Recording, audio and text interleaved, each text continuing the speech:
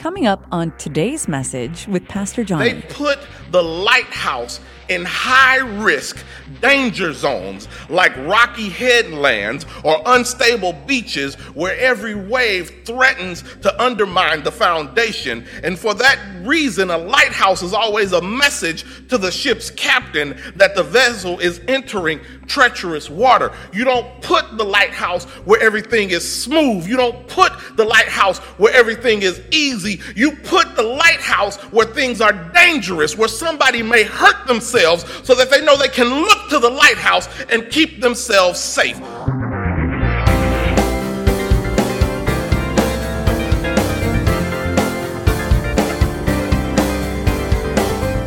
Amen. Let's get into the word.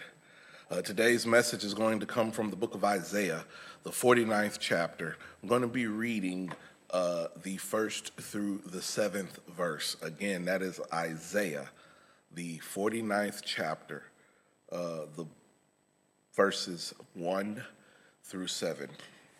It's an Old Testament passage of Scripture. There are many translations. I'm going to be reading the New International Translation for us. Let's see what it has to say for us today, amen. Hear ye the word of the Lord.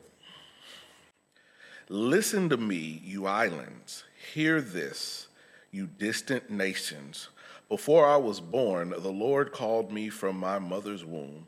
He has spoken my name. He made my mouth like a sharpened sword. In the shadow of his hand, he hid me. He made me into a polished arrow and concealed me in his quiver. He said to me, you are my servant, Israel, in whom I will display my splendor.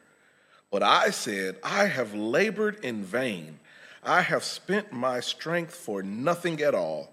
Yet what is due me is in the Lord's hand, and my reward is with my God. Now the Lord says, he who formed me in the womb to be his servant, to bring Jacob back to him, and to gather Israel to himself. For I am honored in the eyes of the Lord, and my God has been my strength. He says, it is too small a thing for you to be my servant, to restore the tribes of Jacob and bring back those of Israel I have kept. I will also make you a light for the Gentiles, that my salvation may reach the ends of the earth. This is what the Lord says, the Redeemer and Holy One of Israel, to him who was despised and abhorred by the nation, to the servant of rulers. Kings will see you and stand up. Princes will see you and bow down. Because of the Lord who is faithful, the Holy One of Israel, who has chosen you. The word of God for the people of God. Thanks be to God. Pray with me, please. O Lord our God, how excellent is your name in all the earth. From the rising of the sun to the going down of the same, your name is great and greatly to be praised. We love you, we honor you, we praise your holy name. We thank you for this opportunity to hear your word again, Lord God. Allow me, your humble servant, sitting at your sacred desk, to decrease so that you may increase. Let the words of my mouth and the meditation of all our hearts be acceptable in your sight. It is in your Son's precious, perfect, powerful name, Jesus the Christ, we pray. Amen. For the time that we get to spend together today, I'd like to talk a little bit about a light to the nations. A light to the nations. Lighthouses are fascinating. They're picturesque, if you will, standing tall against the elements, offering a beacon of hope in the darkest night to a lone ship seeking a safe harbor. A lighthouse is a symbol of hope against all odds. A light on the distant shore signals safety and salvation, even in one's hour of one's most desperate need. You look to the lighthouse in times of struggle or need. And in transparency, I will tell you that there are some times I struggle. There are some times I struggle with pastoring. I desire to be the absolute best at everything I try. When I take personality and psychological assessments and evaluations, they all have some sort of language that says that I rate high on competition and am a competitive person. To get ordained in the United Methodist Church, you have to go through several evaluations, and one of them is a psychological evaluation. And before I was going to take my first psychological evaluation, some of the other pastors pulled me to the side, telling me that when this assessment comes back, it's going to say that you pay excessive attention to detail. It's going to say you have problems with authority. And it's going to say you have a high need for affirmation and that you are going to be a competitive person. The pastors told me this because they all had similar results when they went through the assessments and the evaluations. And they told me why those results make for a good pastor. The problem with authority meant that they were leaders and they would hold other leaders accountable.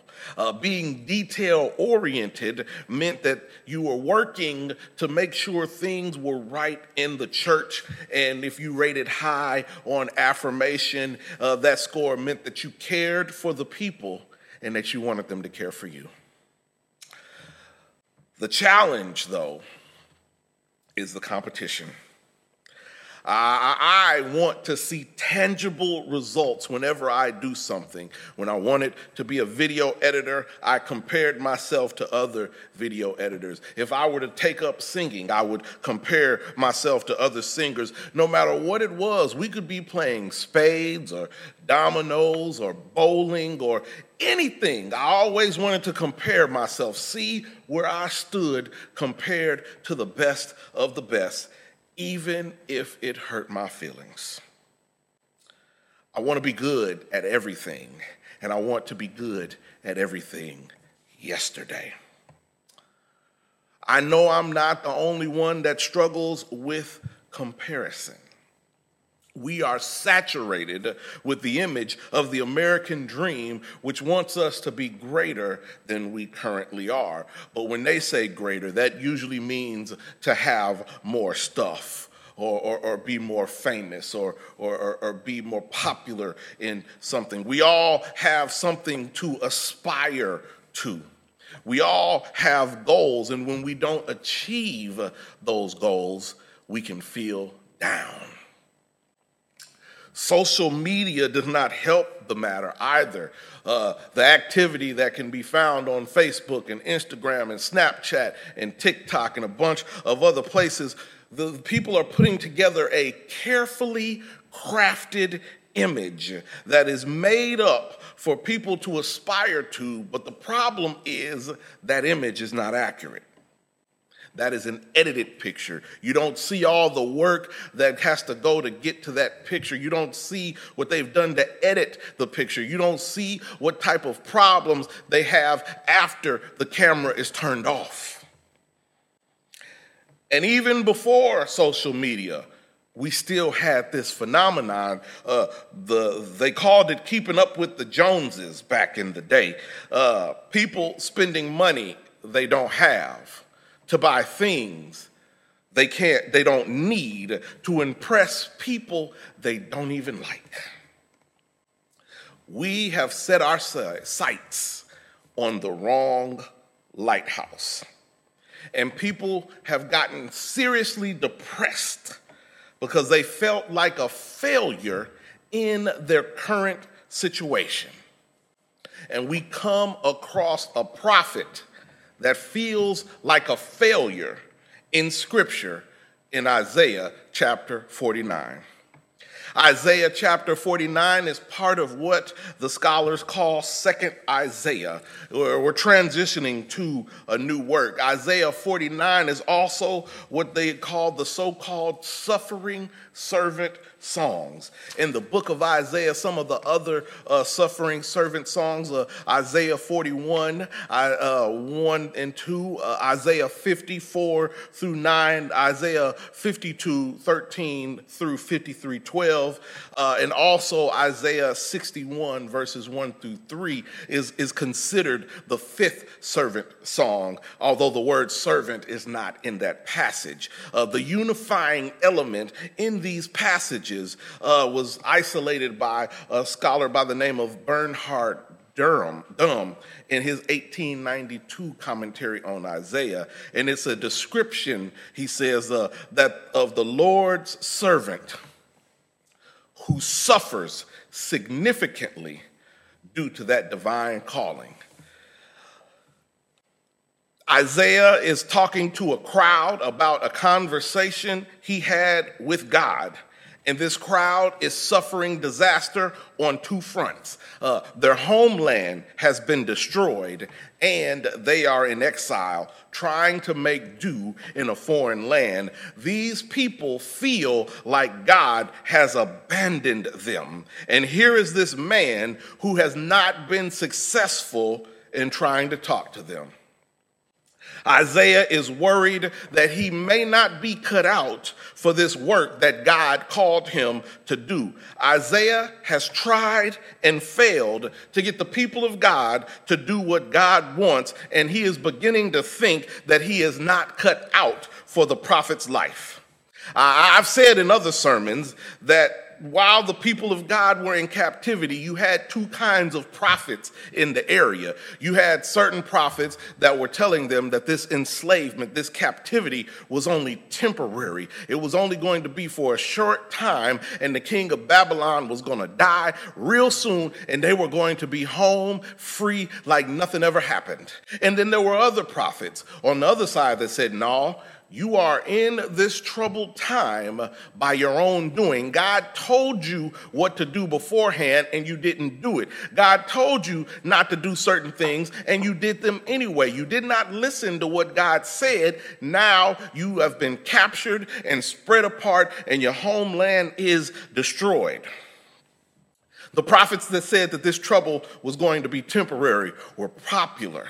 But the prophets that said, no, you all did this, and you all are going to have to do some things to get out of it, were not popular. The people did not want to hear that it was going to take a long time and it was going to take some hard work to get out of that situation. People don't want to hear the truth sometimes, even when it's a bitter pill to swallow. Because the people did not initially want to hear Isaiah's message, Isaiah began to wonder, was his labor in vain? God, I've been going out to talk to your people, and they practically disrespect me. God, I've tried to tell the people what needs to happen, and they're not even listening. They're talking about me behind my back. God, I've told these people what's supposed to happen, and I don't think I'm cut out. Maybe there needs to be another pastor that can tell them right from wrong and tell them what they need to do to go to the next level in order for them to do it. Isaiah was wondering, God, am I preaching in vain? God, is my living in vain? Have I really been called to be a prophet? Maybe, God, I heard you wrong. In Isaiah's mind, he failed. But not only that, he's preaching to a people that are in a rough situation. So not only did they not want to listen to them when times are good, they certainly weren't going to listen to him when times were bad. They were saying, where is God when the people are suffering? Where is God when the people are exiled? Where is God when the people are enslaved? Don't tell me about your God. Don't tell me that this is my fault. I'm suffering right now. I don't want to hear what you have to say, Isaiah. Keep it to yourself. But God had to remind Isaiah that this was part of a plan and that God had something for Isaiah, even though he felt like he was a failure right then. God said that even before Isaiah's birth, God knew this unborn servant, and God named, called, and equipped this one so that the task of restoration and salvation may be accomplished. God said that Isaiah's mouth was going to be like a sharp sword and that God was going to make him like a polished arrow in God's quiver. A polished arrow has to go through a process before it is useful. And God is taking Isaiah through a process to make him useful for what he needs to do. And just like Isaiah is taken through a process by God, we get taken through a process. God is taking us through a process so that we can be useful to him. And so we must be ready and willing to be used by God for his purpose. God told Isaiah that I will restore you just like I restored Israel before. God is still concerned for Isaiah. I know it's tough right now, but God is still thinking about Isaiah. I know it's tough right now, but God is still thinking about you. So no matter how insignificant we may feel, we are never insignificant to God. God says that all the nations will see his glory. And when we serve God, our actions will reflect his glory and will be a testimony to his goodness and his grace. God chose Isaiah to be a light to the nations, to open the eyes of the blind, to set the captives free. And just like Isaiah, we too have been called to share the light of the gospel and proclaim freedom to those in darkness and captivity. A light to the nations, a lighthouse. You know, a lighthouse has one function. It's to be a light in the darkness. And if it can't do that, it's as useless as a flashlight without batteries. A lighthouse cannot do anything but shed light. It may or may not have emergency tools or equipment. You don't go to the lighthouse or look to the lighthouse for life vests. Matter of fact, most modern lighthouses aren't even inhabited by people. You won't find many lighthouses 100 miles away from water on soft and comfortable terrain, surrounded by deep, calm water where a lighthouse is not needed. No. They put the lighthouse in high-risk danger zones like rocky headlands or unstable beaches where every wave threatens to undermine the foundation. And for that reason, a lighthouse is always a message to the ship's captain that the vessel is entering treacherous water. You don't put the lighthouse where everything is smooth. You don't put the lighthouse where everything is easy. You put the lighthouse where things are dangerous, where somebody may hurt themselves so that they know they can look to the lighthouse and keep themselves safe. The sole purpose of a lighthouse is to be an aid in navigation. Sailors need to see the light to avoid danger. A lighthouse exists to facilitate navigation by broadcasting light in a sweeping beam across the vast and restless area. And if you can safely navigate through the dangers revealed by the lighthouse, it can mean you preserved life and property. When sailors need to see the light, that's one thing. But Christians need to be the light. Jesus made this clear in his Sermon on the Mount when he said that you are the light of the world. A city on a hill cannot be hidden. No one, after lighting a lamp, puts it under a bushel basket. They put it on a lampstand, and it gives light to all in the house. In the same way, let your light shine before others so that they may see your good works and give glory to your Father in heaven. That's Matthew 5:14 through 16 when you do it on your own. We need to be able to see our lives in the light of the world, in the glory of God, which all our aspirations are lifted up and returned to us in forms that we never could imagine. That's how one scholar put it. But we can go all the way back to the Bible talking about God being able to do things exceedingly, abundantly, above all we could ever ask or imagine. So I tell, just like God told Isaiah to keep putting one foot in front of the other, you're working a plan that was put in place before you were born. I'll say it to everyone under the sound of my voice. Keep putting one foot forward. Keep stepping forward. Keep pushing. Keep fasting. Keep praying. Keep thinking. See the light and know that God is still faithful, and we can trust God because he loves us. He says that this light will go to the nations. It will go even to the Gentiles. So it's not even the people who were just born in it. This light is going to be for those who were not born into the faith. It's going to be an opportunity for everybody to get a piece or a chance at salvation and knowing Christ Jesus and the pardoning of their sins. God made Isaiah a light to all the nations, and God makes each one of us a light to all the nations. Even if we feel like we failed now, God is still with us. In the name of the Father, the Son, and the Holy Spirit, the doors of the church are open, and we invite you to come. Pray with me, please. God, we thank you for this day. We thank you for every good and perfect gift that comes from above. We thank you for this opportunity to gather in your word. Lord God, we ask that this word bless those who heard it. Not only bless those who heard it, but bless those who may hear it later.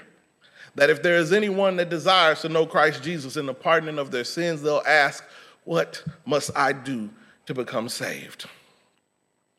Lord God, let your word go forth. Let it be a seed that is planted in good soil and produces a great harvest for the work of your kingdom, 30, 60, 100-fold. We ask that your holy word go forth through the help of your Holy Spirit to touch your holy people in your holy church for your holy kingdom. It is in the name above all names that we submit this prayer. Jesus the Christ, we pray. Amen. Thank you so much for watching this video. Please be sure to like, comment, subscribe, and share. Don't forget to connect with me on social media, Pastor Johnny Simpson Jr. on Facebook, at Pastor J. Simp Jr. on Instagram and Twitter. Thanks again for watching, and God bless.